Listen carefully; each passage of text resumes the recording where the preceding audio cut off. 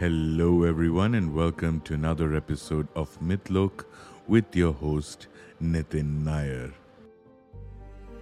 Today is a great day in the history of Mythlok, the podcast, as well as the website, because we are bringing to you a brand new mythology that we believe will really ignite your senses. We have decided to introduce Micronesian mythology, or mythology from the islands collectively known as Micronesia in modern times. The characters are very intrinsic to the region, have similarities with other mythologies from the mainlands, but also have their own unique twist, being a primarily aquatic civilization. We begin this new series, or the new category of gods, by looking at Olifat, also known as the Trickster God of Micronesia.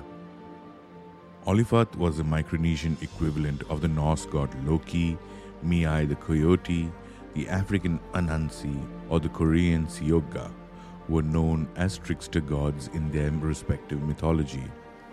In the myths of the people of the Pacific island nation Micronesia, the adventures of a trickster known as Olifat were common.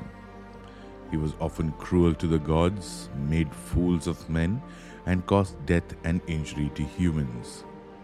Despite his harmful behavior, he sometimes helped people by giving them advice on love and other personal matters.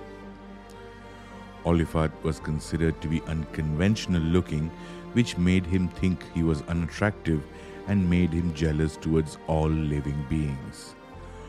Olifat was a precocious baby who matured miraculously fast and demonstrated feats of strength. Olifat was the child of the god Lugalan and Tariso, the daughter of the octopus goddess Hit.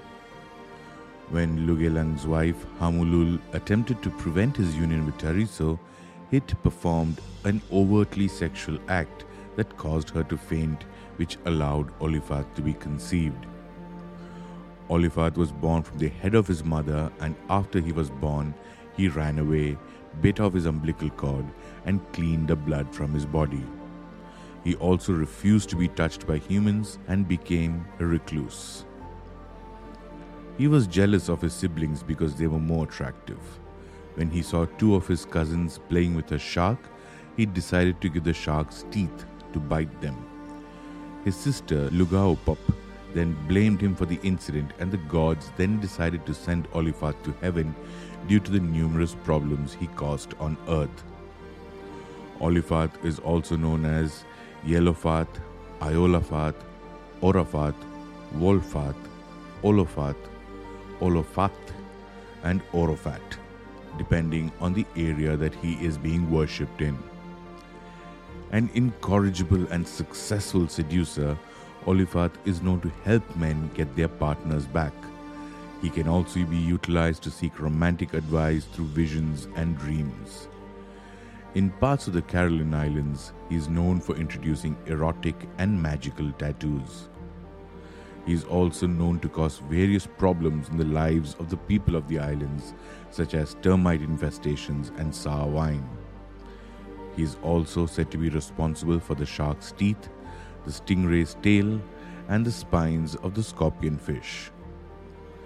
He is believed to have accomplished the Promethean achievement of bringing humanity the power of fire by creating a bird that brought down a glowing ember from the sun. Olifat has been an inspiration for artists and storytellers in recent times. He is also a boss-level character in a few video games and the MMORPG universe. As you can see, it's not only some mainstream mythology that has the concept of a trickster god who creates issues for the people in the region, but even very remote and unique mythologies like Micronesian mythology has similar characters that can draw parallels with many of mythologies that we know already in the world. Even the concept of bringing fire like Prometheus clearly shows that there has to be a connection somewhere between all these different mythologies that we are missing in our journey to identify, study, and research them. Hopefully, with the mission of Mythlok, we will be able to identify all these little intricacies of various characters and somehow draw a parallel to the various mythologies around the world, and the fact that despite its differences, it's all one and the same. Thank you very much for tuning in to another episode of Mythlok. This is your host, Nitin Nair, signing out by reminding you once again that Mythlok is the home of mythology.